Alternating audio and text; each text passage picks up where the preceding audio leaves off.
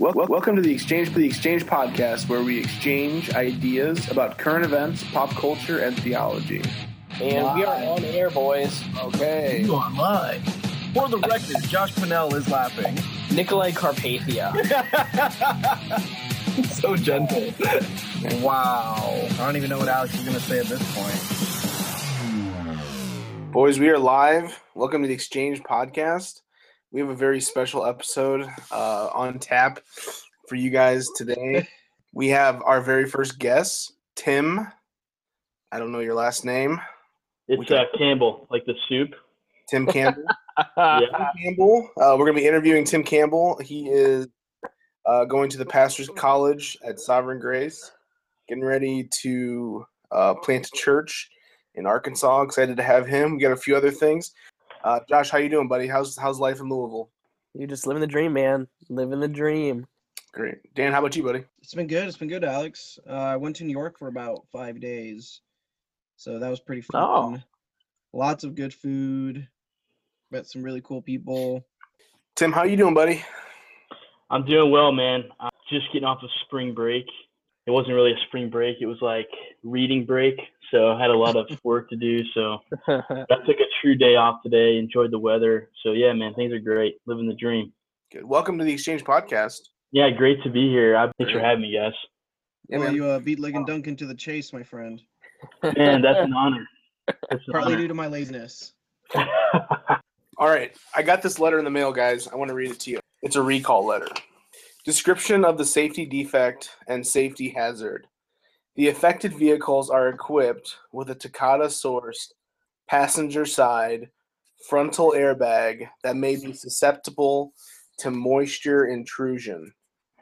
Over time, that could cause the inflator to rupture when the passenger's frontal airbag deploys in a crash. In bold, if the inflator ruptures, metal fragments could strike vehicle occupants, potentially resulting in serious injury or death. Now, what should you do? Parts are not available at this time. Okay. You will be contacted when part supply is sufficient, which we anticipate to be by March 2018. So next year.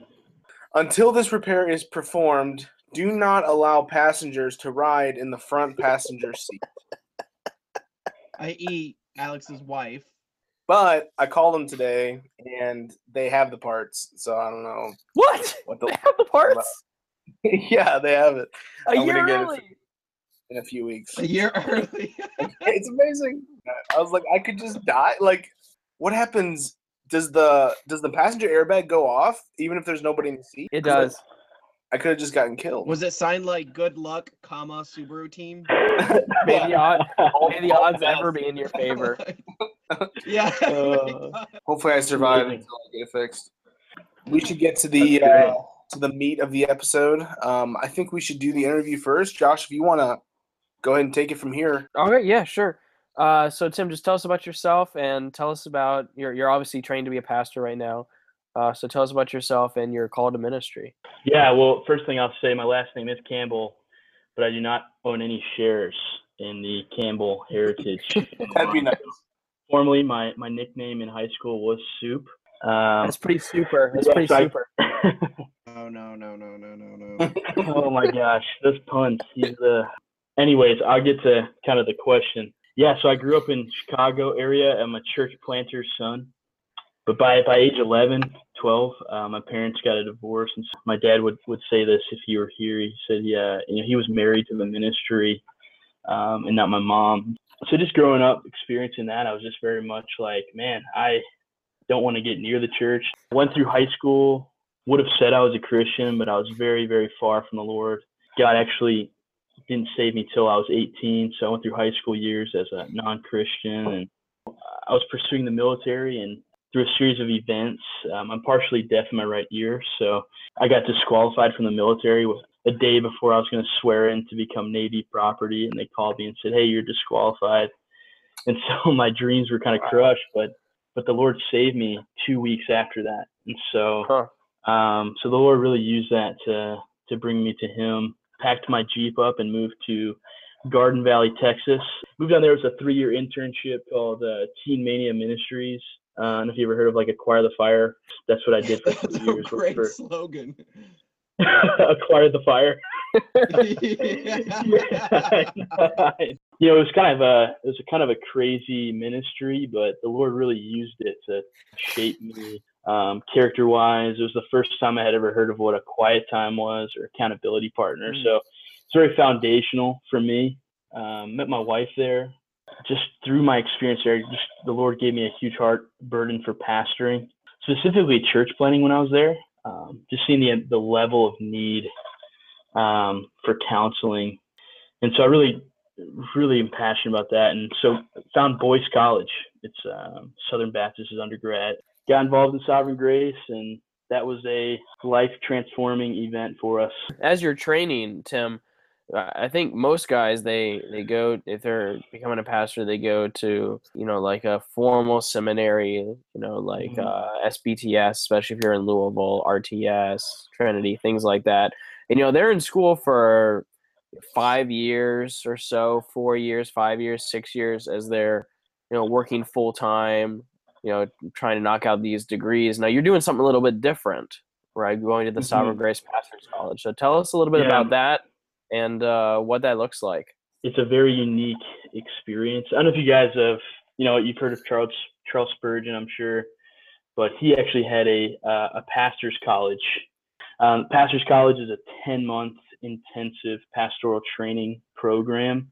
There's a level of assurance going into the pastor's college that you've been approved by elders to pursue pastoral ministry. So the pastor's college is a next step in your evaluation. There could be a situation where we just find out this guy just isn't called to be a pastor, and that we actually want to serve him by telling him that sooner than later, because he can move on, get a different job, So they're really gracious in that regard. Every single week is a different class. So we'll do like missiology one week, then we'll do evangelism, we'll do systematic.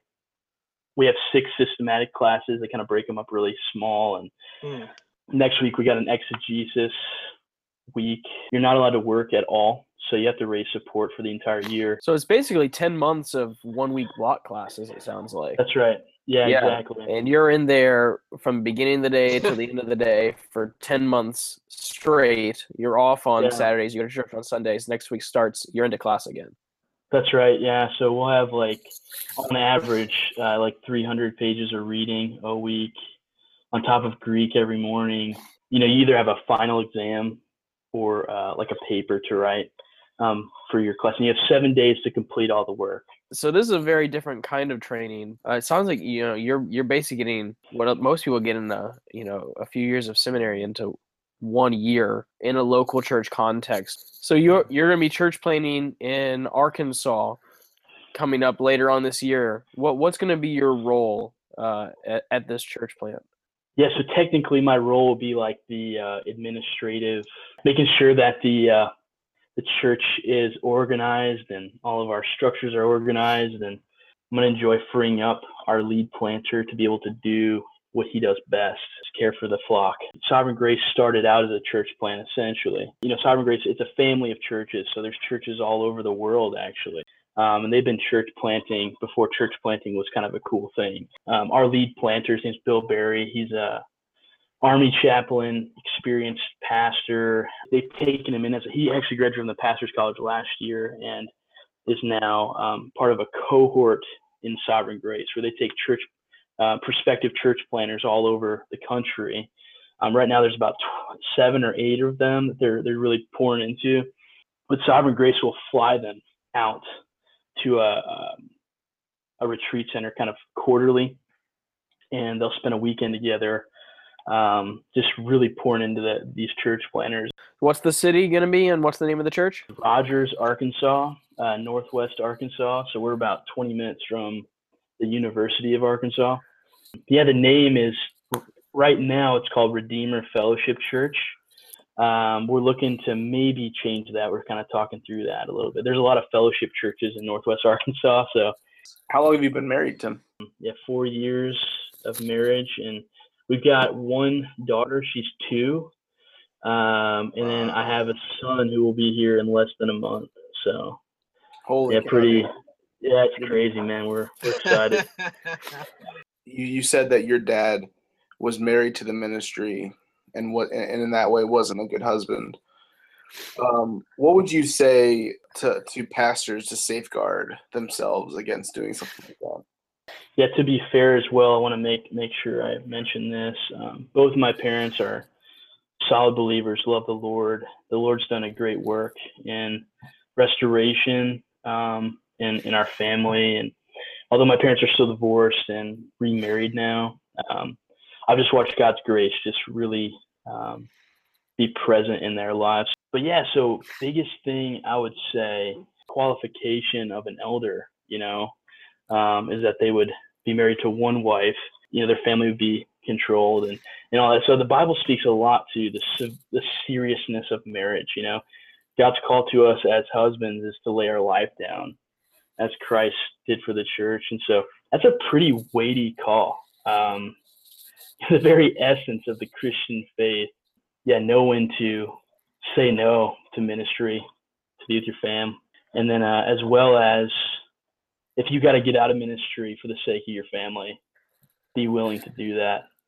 I think there's not enough guys willing to do that. And there's a wake of kids being hurt and wake of wives being neglected. So I get the struggle, man. I mean, it's a lot easier, and this will sound bad, but it's a lot easier for me if I'm going to sacrifice something.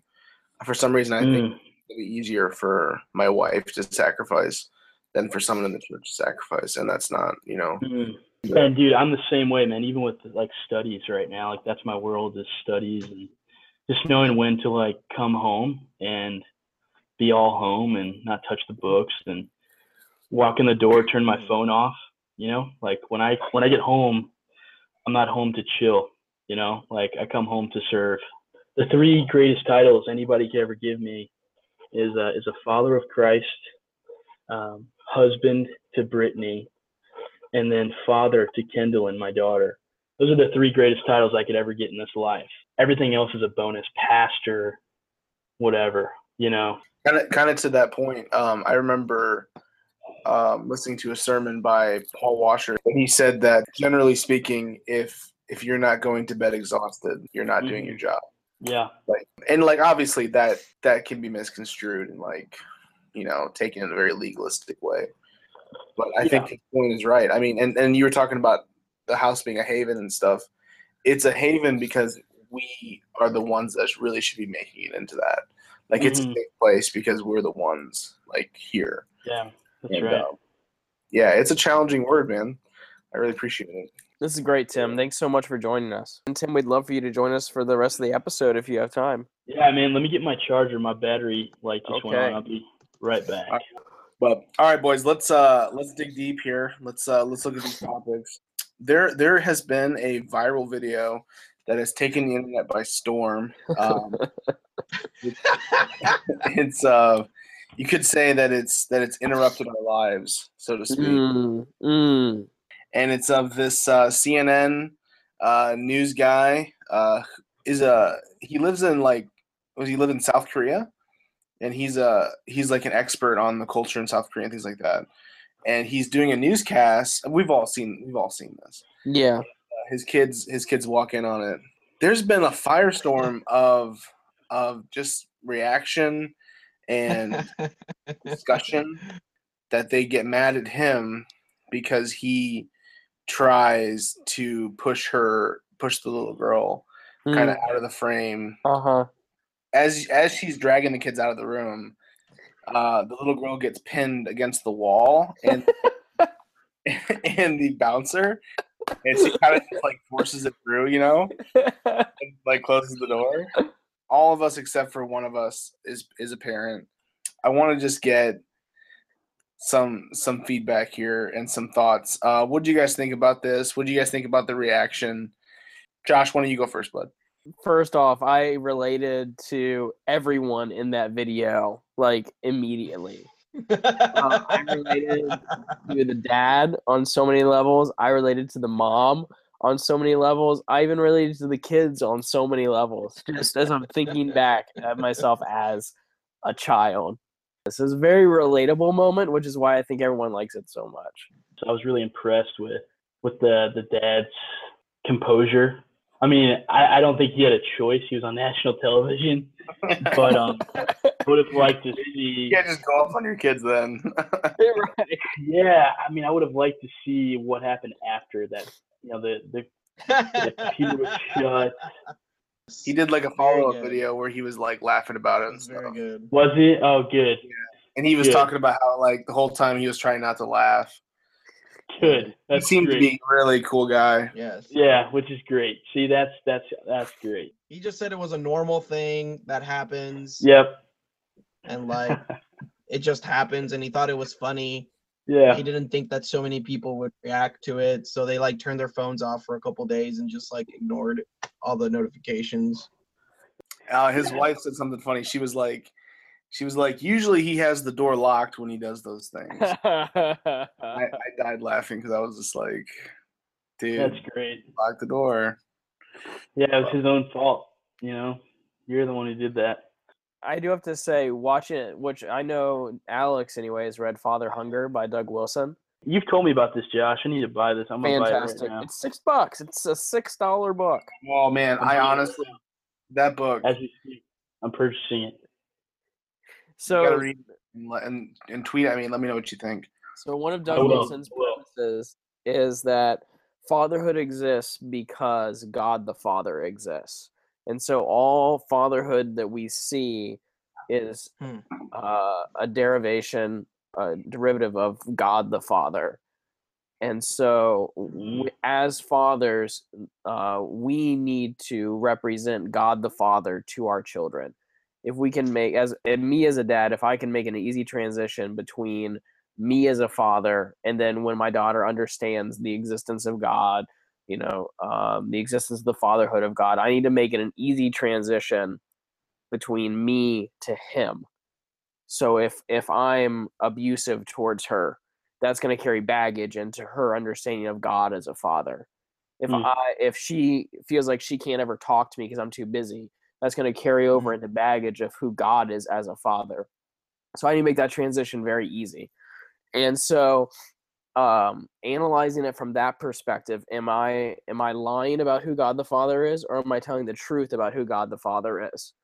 And everything I do, Doug Wilson has a great line. He says the infant who is rocking the crib at 3 a.m. is learning about who God the Father is, and the way I interact with that child. So looking at it from that angle, with that perspective, which I think is a really good perspective, I have to say I cringed when the dad pushed the little girl away. That was the only thing for me, was like, I really wish if I was on live TV, I'm not saying I would do anything better because there's a lot of pressure in that moment, but I think that probably the thing that would have reflected who God the Father is more would be if he had just picked her up, sat her on his lap, knowing that the mom was going to come in eventually. Yeah, dude, I don't know, man. I don't know if I agree with that. But I really think that he did push her away, but when you say push her away, it sounds a little more forceful than what he actually did. I think he very gently, Yeah. Did you see that other shrugged video her with him, back. Josh? It's not like he literally pushed her. I didn't see the other video with him, no. He said that he's familiar with the way CNN treats those sort of things, and usually what they'll do is they'll shrink the frame. Oh, okay. So he was trying to get her into a place where she wouldn't be in the frame.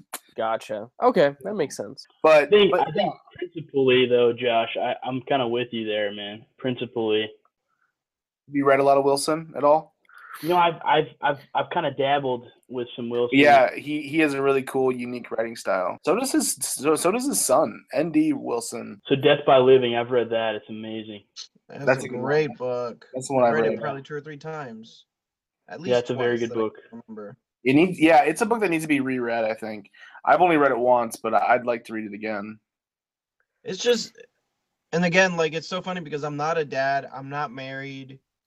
So my anxieties in life are pretty limited. as to the fact that I'm only responsible for myself right now. But it's really interesting because he just tells you stories about when things just go absolutely terrible. But the fact that like you can either really freak out about it and get really stressed, or you can just laugh because you know it's gonna be okay. That's just life. Like the story about his kids barfing on the plane. The way he wrote it was absolutely hilarious. Yeah. But if that was me, I would have been like really grossed out and like stressed. But he was just like, I couldn't stop laughing. Yeah, that's great. They're just like projectile vomiting like down the hall as I'm trying to get off the plane.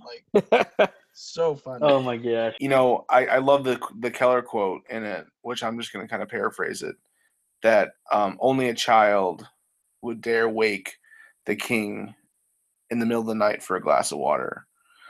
So like it just is a really cool like inside That's look really good. into how we can be with God and the innocence of a child. Those kids still have no idea anyone else was in the room, and they don't care. Yeah. They have no clue. All they knew was their dad was there, and they wanted to be with him. Yeah. Beautiful. It's cool. Yeah, that's really good. Boys, Daniel sent us this article. I really appreciated it. It was about Daniel. Do you want to go ahead and summarize it for us? I don't know. It was really perplexing to me. Yeah. I didn't know how to take the article, and the way that I came upon it was from someone who shared it, and what they said when they shared it was, "I'm so glad that God's grace has kept me from ending up like this." Is basically what they said, and then they shared this article with about, you know, quote unquote the liberal left Christian, which really technically just equates to anyone who's a millennial and theologically uninformed. Yeah.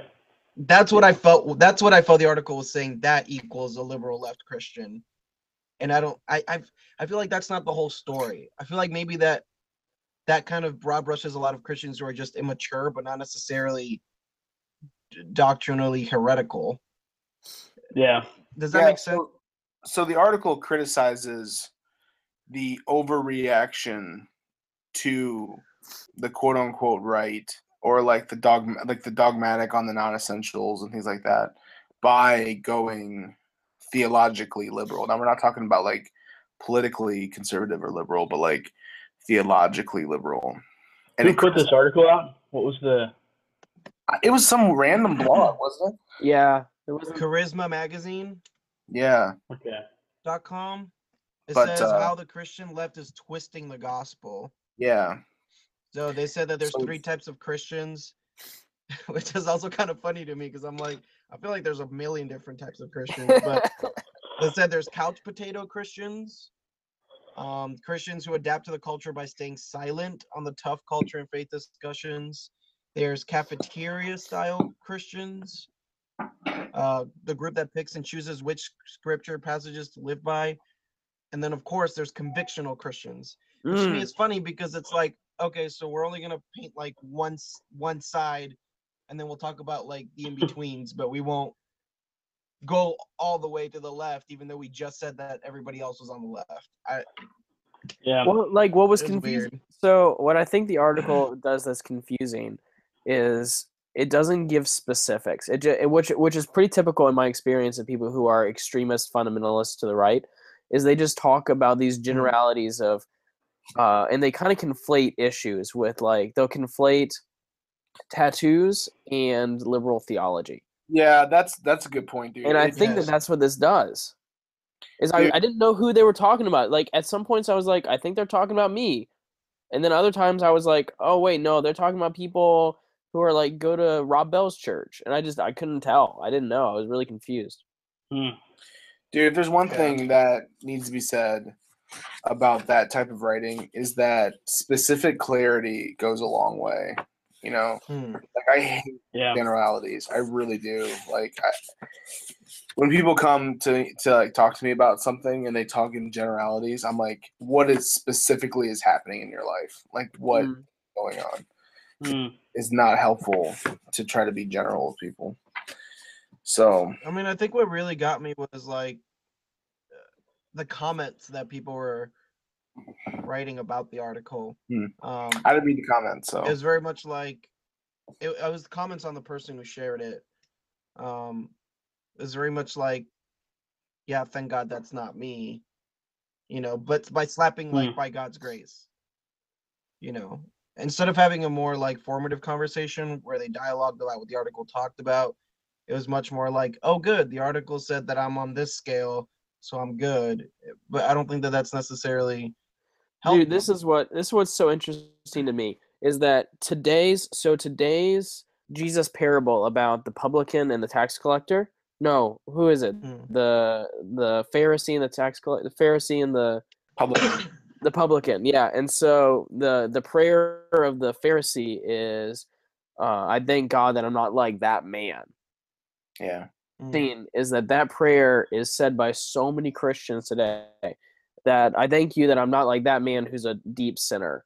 Not God be merciful to me, a sinner. But I think the opposite is true too. So I think honestly, I feel like the biggest new prayer of the Pharisee is, God, I thank you that I'm not like that person who not a legalist, or not someone of license, but someone who's a legalist. God, I thank you that I'm not a legalist like that person.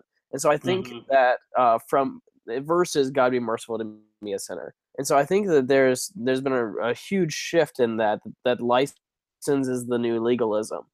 I think that from both sides, reading an article about the quote unquote evangelical Christian left, there's something we got to learn here, that the Christian is one who examines his own heart and says, God be merciful to me, a sinner. Yeah. Yeah. This wasn't a helpful article. It brings some good points to the table. It does. And that's why it's confusing. It shows inconsistencies, but there are better things out there for sure. No, I really liked what you said, Josh. I read this quote that really stuck out to me the other day. Pull up here. This is by Luther. He said some good things here and there. I'll read this real quick. It's out of this little book called The Cross He Bore. Highly recommend it. It's Meditations on the Sufferings of Christ. I've been so affected by this book, man. We must pay our debts. About the time of Luther's death, a piece of paper was found in his pocket on which he had written in Latin and German. I'm not going to try to pronounce the wording there. I'll get to the translation. This is the translation. This is true. We are all beggars. And I think that kind of picked up a little bit of what you were saying, Josh. Just kind of like that whole mentality of like, we're all beggars trying to help each other find bread. There was a time in my life, and this is kind of going back to my story a little bit, there was a time when I would say, God, please don't let me be like my dad, and with the divorce, mainly with the divorce, not all the qualities, but just with the divorce. And then I got to a place where I was like, God, please have mercy on me, Lord. So I don't, if I'm faithful to my wife, it's by your grace, it's by your mercy, so having a kind of a beggar mentality, like I'm begging the Lord for help, That's good, Tim. I mean, I think we're all really good at keeping the things we do well in clear vision and kind of like pushing to the peripheral the things that we struggle with. I think we naturally do those things well. And it's just when we spend our time comparing ourselves to others, it's just totally waste, because we need to be trying to strive to be like Christ. That's and right. we have endless things we need to work on when it comes to trying to be holy like he was holy. So that's good. But all right, boys, any last thoughts? Yeah, I'll say this, guys. This has been a really fun time. I've enjoyed this. I really appreciate you guys having me on. Seriously. Dude, you just tasted the waters, my friend. But you have yet to swim in deeper. Well, hey, this is great. You guys keep it up. We'll have to track with your ministry, man. Maybe we'll have you on when you graduate and when you guys move down there and stuff, just to kind of keep. Yeah, I would love that. Yeah, it'd be great. Yeah, I'd love to keep in touch with you guys, and it's really great that you guys had me. We'll have our people talk to your people. Find time in your schedule. Find time in our schedule. have them talk. We'll see what happens. The Yeah, that sounds great. Yeah, thanks, Josh. That negotiations sounds will great. begin, and we'll be in negotiations for a while. Mm-hmm. We'll get it all Yeah, figured. that sounds good. Tim has agreed to sponsor our podcast, for the rest of our lifetimes. So Yeah, he's written us a free check. soup. Oh Free yeah, soup. yeah. Free Campbell soup. With all that extra money from the That's stocks. right. Royalties. The royalties. That's right. Well, we've agreed to advertise for Campbell's soup, because Tim Campbell, not to be confused with, the Campbell's company, is coming up with his own line of soups, is what I've heard. That's right. And so we have agreed to advertise for Campbell's soup, and in return, he's going to pay for our podcast. That's right. That's right, guys. Yeah, you got it. Excellent. So. Excellent. Well, Tim, are you familiar at all with The Office? Yes, I am. Our sign off is from an episode where Michael is going to New York to interview for a job that he is all too sure that he's going to get. Oh yes, I've seen this episode. It's very good. Yeah. So he totally starts saying his goodbyes and stuff at The Office, and he ends with saying he gets this tape recorder out, starts playing this music, and he says, "Good night and good luck."